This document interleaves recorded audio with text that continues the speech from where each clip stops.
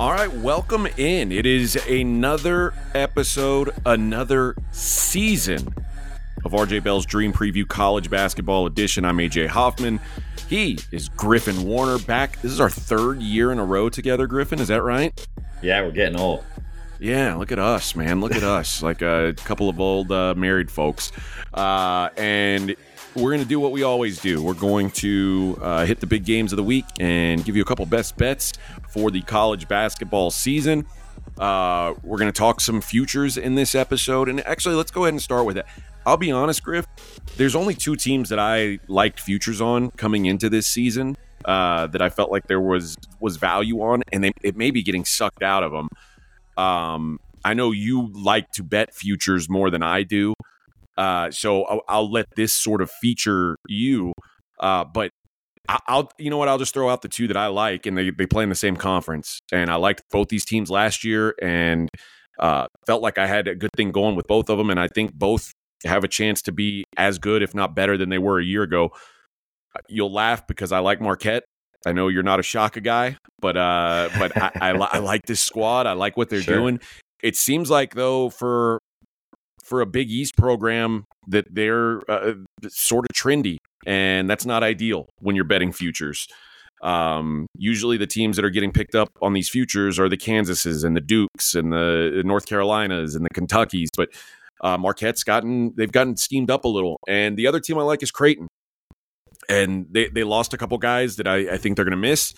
They picked up some guys that I think are going to help them immediately. And I think they're well coached. And the core of the guys I like, if they can stay healthy. If Kalkbrenner's healthy, I think this is still one of the better teams in the country. So those are the two teams that I'm kind of interested in, though. Like I said, I think the numbers on both have kind of gotten out of the range of where I want to bet a future on them. But I know you have a few, so I'll let you take the lead on this future segment and tell me why I'm missing some teams. Well, I'm not going to tell you you're missing too much, because I feel like a lot of the strategy with betting futures is, and as I think anyone who's listened to this podcast for a couple of years now will know, that I really like the long shots. And sometimes there'll be a Maryland that will have their coach quit midseason and they won't even make the tournament. But other times I feel like there's a lot of big value that you can grab. Though based on Florida Atlantic's run last season, I'm kind of thrown off a little bit now, because literally anybody can get to the finals. Literally anybody can win the title. And it's really, to me, about positioning and trying to grab a team that has an easier path to the tournament final, essentially, is really how to do it. But then you see teams like Purdue, a 1 seed last year that everyone thought might potentially throttle everyone, lose to a 16 seed in the first round. So I think that's ultimately what I'm looking for when I'm trying to lock in a future. I don't have as many this year that I've been looking at, to be honest with you. I'm probably going to be cramming for a lot of this evening as well, trying to look for more. But to respond, I mean, Marquette, I think they did a ton last year to kind of change the perception of Shaka Smart. He's been to the Final Four before. Disappointing end to their season last year, but a lot of that was due to their point guard breaking his hand, essentially, and trying to play through it, which was problematic. And then Creighton, I mean, they had such a deep run that could have kept going further, but unfortunately weren't able to really hold on to a game late. And then that was, I guess it's the beauty and also the curse of the NCAA tournament, is one performance that doesn't go well for 40 full minutes and you're out wondering what the heck just happened to you. And so I don't really have a lot I can point out in those teams. Creighton certainly was, I think, the belle of the ball going into the tournament, going into the season last year, and got bet down quite a bit from once they got Baylor Shireman inked, which I feel like hopefully he's a little bit more adjusted to better, I guess, opponents this year. Yeah, you know, I know you didn't like him last year. I'm a fan of his game. So I actually think that I think he's a key piece for them. I mean, anyone with the stats that he put up at South Dakota State could be a difference maker, could be a player of the year candidate in the Big East, all those sort of things. I just felt like moving on and kind of his game of playing low post, being a great 3-point shooter, free throw shooter, all that sort of stuff, being like a low post summit player, then moving to the Big East where you're playing a different level of talent and size ultimately. That's what I was most questioning. But we also had that awful run from Creighton when Kalkbrenner got mono or whatever, lost 6 games in a row, and then everything turned around. So I think ultimately, and kind of the one future that I've really looked at was Auburn at 66-1 at BetOnline to win the to win the title. And pretty much it's kind of along those, I think, theoretical lines that you're putting out there with Marquette and Creighton, is that they're in conferences that they can stack up a lot of wins on. And ultimately, I'm just looking for trying to find long shots that could potentially get high seeds in the NCAA tournament. I don't love Auburn. They certainly scare me with how little they care about what shots they shoot.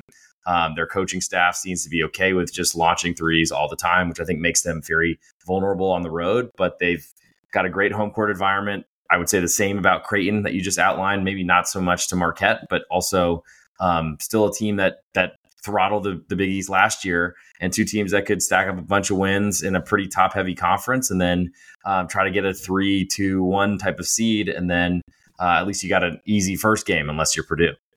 Yeah, I'm interested to see how the Big East performs overall this year. It was such a backward season last year because Villanova stunk for the first time in forever. I wonder if they get back to form in some. I mean, they're probably not all the way back to form, but I doubt they're as bad as they were a year ago either. But that's one of the conferences I'm most interested in. I wanted to ask you in sort of an overarching standpoint. This is, I think we're year 3 of the transfer portal really being like the Wild West. Early season handicapping is so much more difficult now than it was. And you tell me if you feel differently, but as I was going through the teams, over the last couple of weeks and trying to kind of get a feel for who I like, who I don't like, what moves I like, what moves I don't like, almost everybody's roster is so different than it was a year ago. Like normally, like the last couple seasons or like the 3 or 4 seasons prior to the transfer portal opening this wide, there's 2 or 3 guys who graduated, maybe a guy transferred and you brought in some freshmen. Maybe you brought in a transfer or a JUCO. I mean, now like some of these MAC schools, there's like 8 or 9 new players every year. And some of them down transferred, some of them up transferred, and some of the guys they brought in are up transfers, some are down. I mean, it's really hard to keep track of. And like you mentioned with Shireman, like you kind of wonder how guys are going to fit in at different levels, and you don't really know until you see it. So I'm not going into this season guns blazing on a lot of teams. Like, I don't feel like I've got a great feel for a lot of teams. I want to see what we've got. I want to, I want to kind of see how these guys start to fit in and get a feel before I start firing like real bullets at any of these games. Cause it does seem like there's going to be way more variance than we're used to, like 3 or 4 years ago. Yeah. So for me in the past, winning seasons essentially hinged on how well I did in the preseason or like before conference play. Conference play usually became a really, really tough slate for me. And then I think I generally did pretty well in the conference tournaments, and really the NCAA tournament was where I tried to do the best. NIT as well, I think, is also a really underrated place to find some value. I had a really bad start to last year, though, and really turned it on, kind of had a run I don't think I'll ever be able to repeat, but certainly will try to again in conference play. Really backing teams playing on home courts that were underpriced, which still didn't make a lot of sense to me for months and months of it working. But I make lines and then I compare them to what's put out there by odds makers. And then I really try to put rotations in of 10 players I'm expecting to play for each team. And I don't think there's any way to possibly do that right now. It's hard to know who plays with each other, who plays well with each other. And I think from last year's experience, I'm going to start a little bit slower this year as well and try to kind of, and really what I've done with tomorrow's lines, essentially we're recording this Sunday night for Monday's openers. I've really been looking for just lines that I wasn't really expecting and kind of making some mental notes or just even notes in general on my laptop to be like, okay, the market seems to like this team a lot more than I do, or dislike the other team they're playing. And I'm honestly going to have a bunch of notes out there and really kind of try to see what happens with that, because that's, I think, a good spot to know really what our level is and then really how far we need to learn, because this portal has changed things entirely and it's made offseason prep that much more difficult, maybe that much more successful for people who are great at it. But I think I'm going to start with caution at first. Yeah. And you and what's crazy is, you came off a great season last year. It was one of my worst seasons, and I was very disappointed it was such a bad season because I absolutely killed closing line value. Like almost every number I had, like I would be winning by 2 or 3 points. Like I was getting these early numbers, and I normally, if you give me an average of 2 or 3 points of closing line value, I feel like I'm dominating every season. And then last season, that was not the case. And I think a lot of it was the market it wasn't just us who didn't know how these teams were going to react or how players were going to fit. I think it's just market wide. Like everybody who bets on these games, there's some uncertainty. So it'll be interesting to see if it changes this year, if it's easier this year. But again, tread lightly early on. I will say that. All right. Yeah. Let's jump in. We've got a few games that we're going to look at for this week. There's not a lot of marquee stuff going on this week, and that's okay. There's like a million games on Monday. You'll find something you like, I'm sure. Check out a team or two that you're interested in. Get some eyes on them. And like I said, don't feel like you've got to bet every game. I think I might have 3 or 4 wagers for tomorrow's slate of a million games. So I'm going to take it real easy and just see how we go. But there is a pretty solid game tomorrow. And we'll look at that one. USC -3 against Kansas State. That is here at T-Mobile in Las Vegas. And I'm curious, Griffin, I'll let you take the lead on this. I think I like this USC team more than I expected to. I think that maybe the Bronny James not being there factor is turning people off in a way that it probably shouldn't. Like, he's certainly not the best recruit that they had coming in this season. Right. But his name was so big that it felt like they lost something, and I'm not sure they did. What are your thoughts on USC? Well, I mean, anyone who listens to this podcast knows that I've really been in love with USC and ND Enfield. I actually saw him at the Final Four and thought about saying, hey, can I take a picture for you? Because it would explain a lot of how much I talk about you. But I didn't catch him close enough. But anyway, USC, I think Bronny James on a roster, and then his heart condition, and then whenever he's going to come back to the team or debut, will be certainly have a lot of fanfare. But this team's great. It's been really good. It's been overlooked over the last few seasons. I think UCLA clearly is the more premier program in that city, but there's room for 2 good ones. Enfield has been awesome since his Dunk City days. Took them a little while to get some sort of traction at USC, but they always have great players, and they always seem to outperform, especially against the spread. So I've been really trying to back them as much as I can. I don't see a real reason to change that until potentially we're looking at the numbers potentially changing as well, because maybe the market will finally catch up to them. But I honestly feel like that should have happened years and years ago. I don't know if it was last year or maybe 2 years ago that I had a future on them. After this, and they started the year out like 16-0 or something, some incredible win streak to start the season, and then still didn't really get a lot of respect, and we're covering left and right. We're getting really soft spreads, even in conference at home against teams like Utah and other things like that in the Pac-12, which is unfortunately, I think, dying a slow or very quick death, depending on how you think about it. So I'm really interested in them. I feel like coaching has been a question there, but I think Andy Enfield's answered those questions.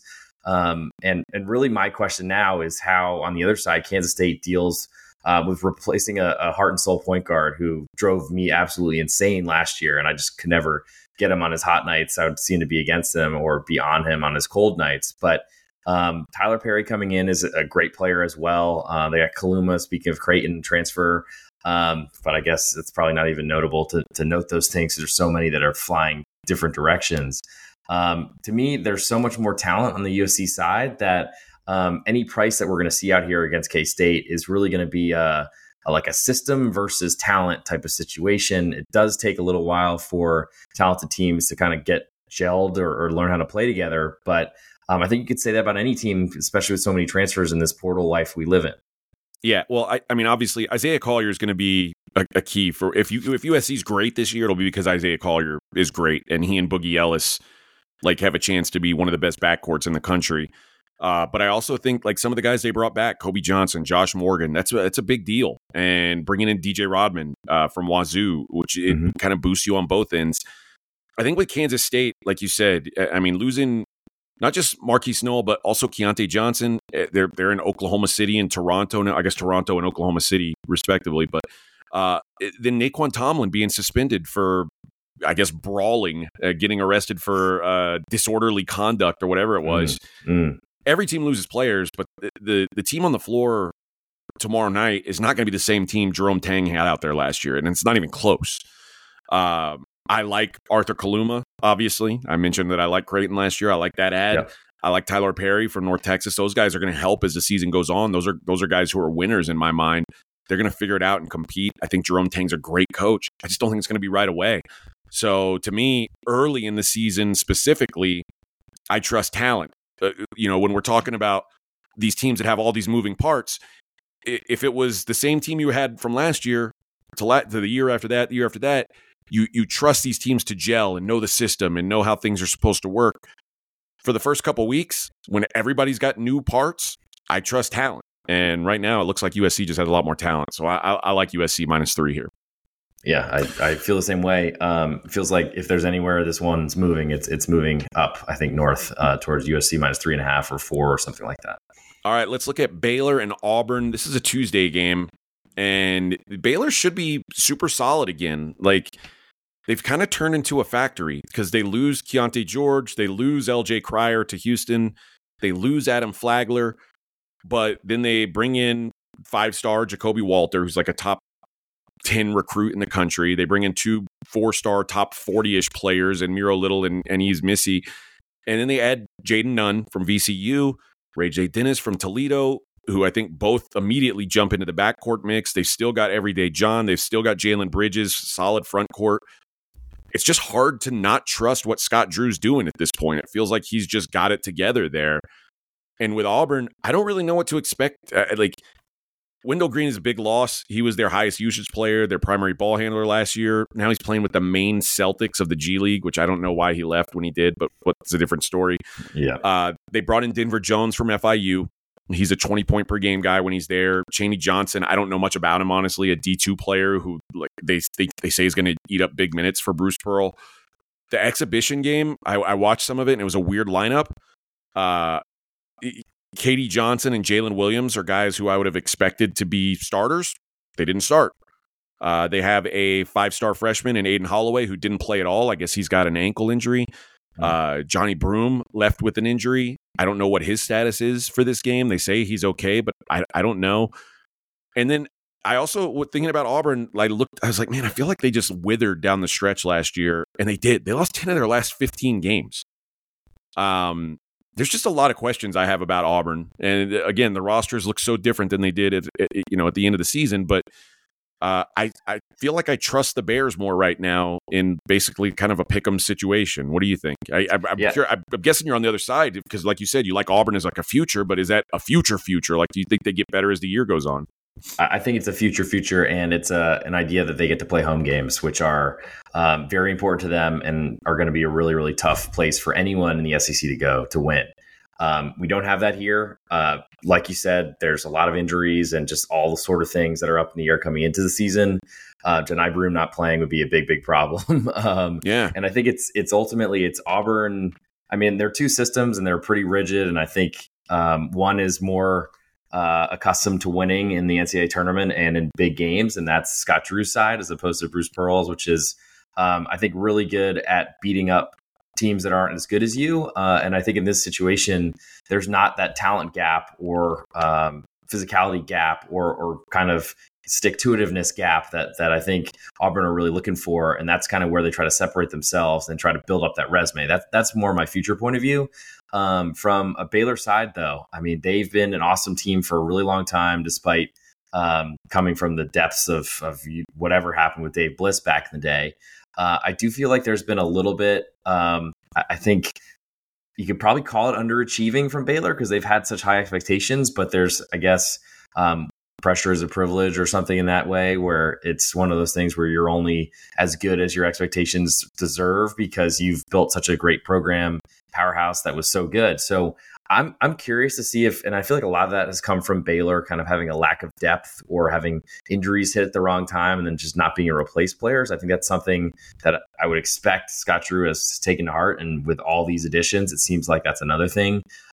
Having enough to kind of let LJ Cryer go or however he decided to leave or whatever that was, I think says if he wasn't like fighting like heck to try to keep him, that there's some faith there, that there's a lot more kind of depth that maybe this will be a little bit different of a Baylor team.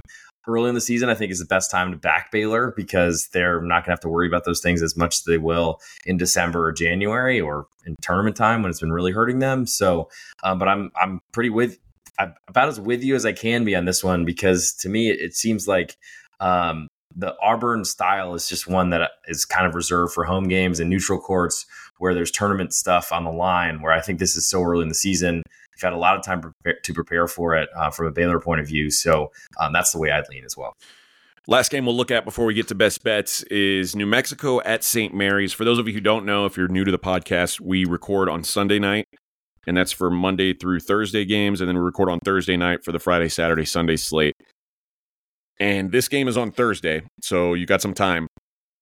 We project lines. So on games that aren't lined, it's not like college football or the NFL where we know a week in advance what the line is. The books don't put up lines until the day before the game. So often we have to create what we expect them to be. I think it's really difficult to do that early in the season. And so I want to kind of preface whatever lines I say. The first two I've seen numbers for. This number I'm making up on my own. So don't expect this to be gospel. It's all can move, and we try to be fluid with it as we can. But I'm predicting New Mexico +5 at St. Mary's. I don't know if that sounds close to what you had, but that's what we'll go with. And it's a unlike these other two games. This is a true home road game. I don't think we mentioned that they're playing that Auburn Baylor game at the Pentagon, which, like you said, it is a factor, particularly for Auburn, who has such a massive home court advantage. Not the DC Pentagon, the college basketball Pentagon for everyone. In South Dakota, which I don't know why these teams are going to South Dakota. I don't know, but that's what they're doing. Nicest time of year, So I'm going to go with New Mexico +5 at St. Mary's as the line. And I generally, if that's the line, and again, it's hard to like a line when you create it and you say, this is what I think it'll be. I'm going to lean to New Mexico here if it is +5. They're a team I want to play on again this year. And it was really good for me early last season. And it kind of got bad for me late in the season as the market kind of caught up to them. They only bring back 2 starters. That's the bad news. The good news is it's Jamal Mashburn Jr. and Jalen House. And if you said, hey, you can only bring back 2 starters, those are the 2 that Pitino would have wanted to bring back. And they add Jamal Baker from Fresno. They add Nelly Jr. Joseph from Iona. That's thanks, Dad. Appreciate that on your way out. And Mustafa Amzil comes in from Dayton. He could run the point in a 3-guard system, which opens up Mashburn and House both to be more, if you can be more scoring oriented for those 2 guys. They're going to have a ton of backcourt depth and experience. I think they're well coached. You mentioned home court advantages. They've still got one of the best in the country there at the Pit. And don't get me wrong, I think St. Mary's is going to be good again. There's a reason why, for the first time in like a million years, they're picked to win the conference over Gonzaga. Aiden Mahaney's back. Alex Duquesne is back. Mitchell Saxon's back. Marshall Lunas, who I liked last year, is back. And they've got a solid base. They also brought in a couple of top-level U20 Australian kids. It seems like they're dominating that Australian market. Yeah. And those guys are going to contribute eventually. I don't know how quickly. I think these teams, though, at the end of the day, should be power rated within a point or 2 of each other. So I'm not going to be able to get to 5 even in a road game, particularly that knowing that New Mexico still might have the best player on the floor. So I like the dog in this matchup, and I like the team coming from the stronger conference. It's like the Mountain West is like New Mexico competed with the best teams in the Mountain West all year last year. And not like the WCC is a cakewalk, but I think it's certainly still a step behind the Mountain West. What do you see with these 2 teams? Well, I don't know how much Stanislaus State is really going to challenge St. Mary's in their opener, but I guess it's good to get one game out of the way and one win on your record. Randy Bennett forever going to be scheduling the worst teams possible. But I mean, New Mexico's playing Texas Southern tomorrow, which isn't quite Stanislaus State or whatever that made up place is, but yeah, who knew Stanislaus was a state in the U.S. of A? But anyway, I mean. Texas Southern, hey, they've been in that tournament a lot of times. Stanislaus State, I still can't even guess what's. I'm guessing it's California, but regardless, back to this. I think that number is actually very short to me. If 5 comes out, that's still a tough number for me to play, just because there's so much talent on the New Mexico roster. I'll admit, but I'm just used to St. Mary's bludgeoning teams at home. Maybe it hasn't been the same way lately. I feel like as last year they were a little bit more inconsistent than they've been in the past, but and it's also a big matchup of, to me, littles and bigs, where I guess St. Mary's is not as deep in the front court as they had been in the past, and that's usually where they just destroy teams. And Mustafa Amzil, like if he's running the point at 6'9", that is a scary type of situation. Like I have a memory of someone at Iowa State doing that, a transfer from way back when Iowa State was running that all. Royce Lewis, something like that. Too much fantasy football is going to my mind. Some sort of Rolls Royce was up there, but that could be a team that becomes something really good. And this is a great test for them early in the year, where a loss really wouldn't mean too much. And you can lose by 4 points and still cover based on your projection, but I'm thinking it might even be higher than that. And might give you a little bit more interest in that type of play. I'm forever going to expect St. Mary's at home to play well until they've kind of shown some flaws or some holes. It's very hard to know what you're getting with under 20s from Australia, but that pipeline has seemed to work fairly well for St. Mary's in the past. So that's probably a game I want to watch because I want to see because I know that you were on New Mexico a ton last season. They're kind of a blind spot for me, and then had this gaudy record. And it seemed like whenever I got onto them or was watching them more, it was when they were kind of on that little downward spiral that you mentioned. So I'm a little bit curious about who they are. And of course, more time in the system, more time together will be only a good thing. Plus adding in all this talent is great as well. That's, I think, going to be one of those watch and sees for me that early in the season, I think there will be a lot of. And really, I think I'm just going to focus on these neutral court tournaments and try to pick winners. Who's going to win a game? And I think you're thinking of Royce White, or 2 or 3. Put that on my Houston card. Rockets legend Royce White, who the holiday shopping famously couldn't expensive. get on airplanes, which makes it very difficult to be an NBA player. Thank you. Not ideal. Yes. Not ideal. All right, guys. Right. Yeah. Let me help you guys out. If you go to pregame.com and you use the promo code DUNK20, you can get 20% off any basketball subscription. That includes my full season college basketball, Griffin's full season college basketball. Mackenzie Rivers is fantastic with the NBA, like a 2-year record that's unmatched anywhere I've ever seen. Steve Fezzik has done great in the NBA as well. So use the promo code DUNK20. You get 20% off any package, any basketball subscription package. And I think there's combo packages as well. So like you can take your favorite NBA guy and your favorite college basketball guy, package them together. 20% off with that promo code DUNK20. And if you're not looking for something big, you want to just get a best bet. How about this? Hoops10 gets you $10 off anything at pregame.com. So just throw that in your promo code instead. Hoops10 will get you $10 off a best bet, which is usually $25. Save you $10 there as well. All right, Griffin, let's get to best bets. I'll take the lead here. I've got a Monday game, an early game, and I'm going with a total. And when I saw this number, I was like, that's too high initially. And I feel like it's probably 6 or 7 points too high. So this is my favorite play for the card on Monday, and it's Princeton and Rutgers under 137.5. And I think that Princeton is a team, I don't want to say they had a phony run, because it was a cool thing to watch in the tournament. Like it's always fun when a team like that wins some games, but they were able to hang on the boards with Arizona and Missouri, 2 teams that aren't the most physical. And it made the Princeton offense, it gave them more chances than they probably should have had. Rutgers is not going to let them get anything on the glass. And Rutgers it's Rutgers basketball. It's what, like, this team should be what the stereotypical Rutgers team is. They should be super slow. They should be super physical. They should dominate on the glass. And I think that's bad news for a Princeton team that's replacing a lot of parts. New guys in this offense take time to grab on. This is a tough road environment, playing against a team with a bunch of physicality. I expect them to be ground to a trickle early on in this game. So I think this game's closer to 132. So give me Princeton at Rutgers under 137.5 for my first best bet of the season. Where are you going? Yeah, seeing a Rutgers total above with a 130 even seems gigantic to me. I don't know, especially with all the talent that's kind of transferred out of the program after not making the tournament last year. I'm going to go a little bit north from there into the mountain ranges. And I'm going to take Towson, a 15-point underdog on the road at Colorado.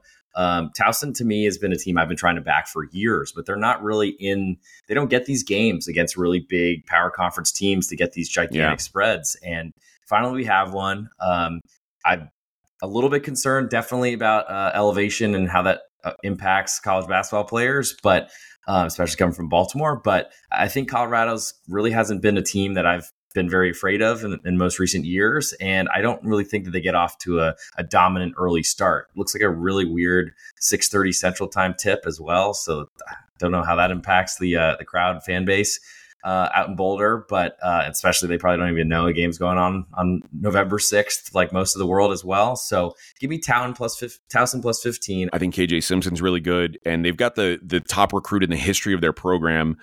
It's I forget his first name, but it's Jalen Williams' brother, who's obviously plays for the Thunder, and Cody. Yeah, he's very good. Jalen is. I don't know. I mean, if Cody's half of Jalen, then you're in pretty good shape. But this looks like it's a pretty good Buffs team. Yes, I do like Towson though generally, and 15's a lot early on. I'm with you. The concern would be the elevation and how these kids handle it, and that's always a big question. I think particularly it's a bigger question early in the season when guys aren't in full shape, and that's going to be interesting to see. So Colorado, one of the few teams in the Pac-12 that generally their team looks a lot like it looked last year, and it feels like they're headed in the right direction. But again, the early season, who knows? But I like Towson quite a bit, so I think it's a good chance to take a stab with that team against a Colorado team that if this is their best player coming in, or the potential to be their best player by the end of the season, try to attack them early on. All right, there you go. That is going to do it for our first episode. As I mentioned, these shows will come out every Monday morning, every Friday morning, and we will try and cover as much as we can. And again, as we get more data points, I think we're going to get more and more comfortable where it doesn't feel like we're throwing darts on who's in these rotations and who's getting to play and who's sitting on the bench. But either way, I'm excited to have college basketball back, excited to have the pod back. By the way, you can hear this on both feeds right now, RJ Bell's Dream Preview and SOV, the Straight Outta Vegas feed. Eventually, you will only hear it on the Straight Outta Vegas feed. So make sure you're subscribed to that feed. That's where this pod will be most of the season. So go and check it out, Straight Outta Vegas AM. If you haven't subscribed to that pod, please do. All right, Griffin, appreciate you, man. Glad to be back, and we will talk to you on Friday.